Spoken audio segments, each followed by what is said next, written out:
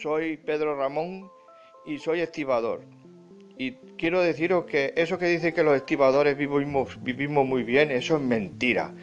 Porque yo estoy aquí en Rocadragón y, y no veas el faenón que tenemos. Acaba de llegar la reina de los dragones, Daenerys, con no sé cuántos miles barcos, y hay que bajar a todos los Inmaculados con todas sus cargas, con todos sus caballos y con todos sus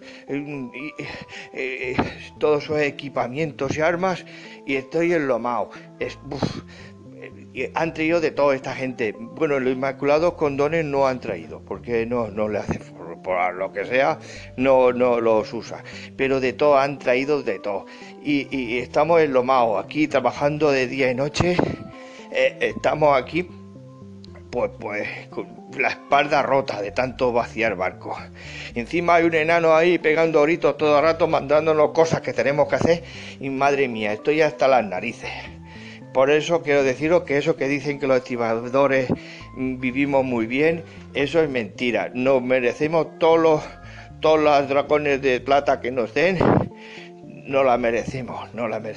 Esto es un sin vivir. Venga, otro barco, venga, que llega aquí otro barco, venga. Os dejo, ostras, cuánto barco, madre mía.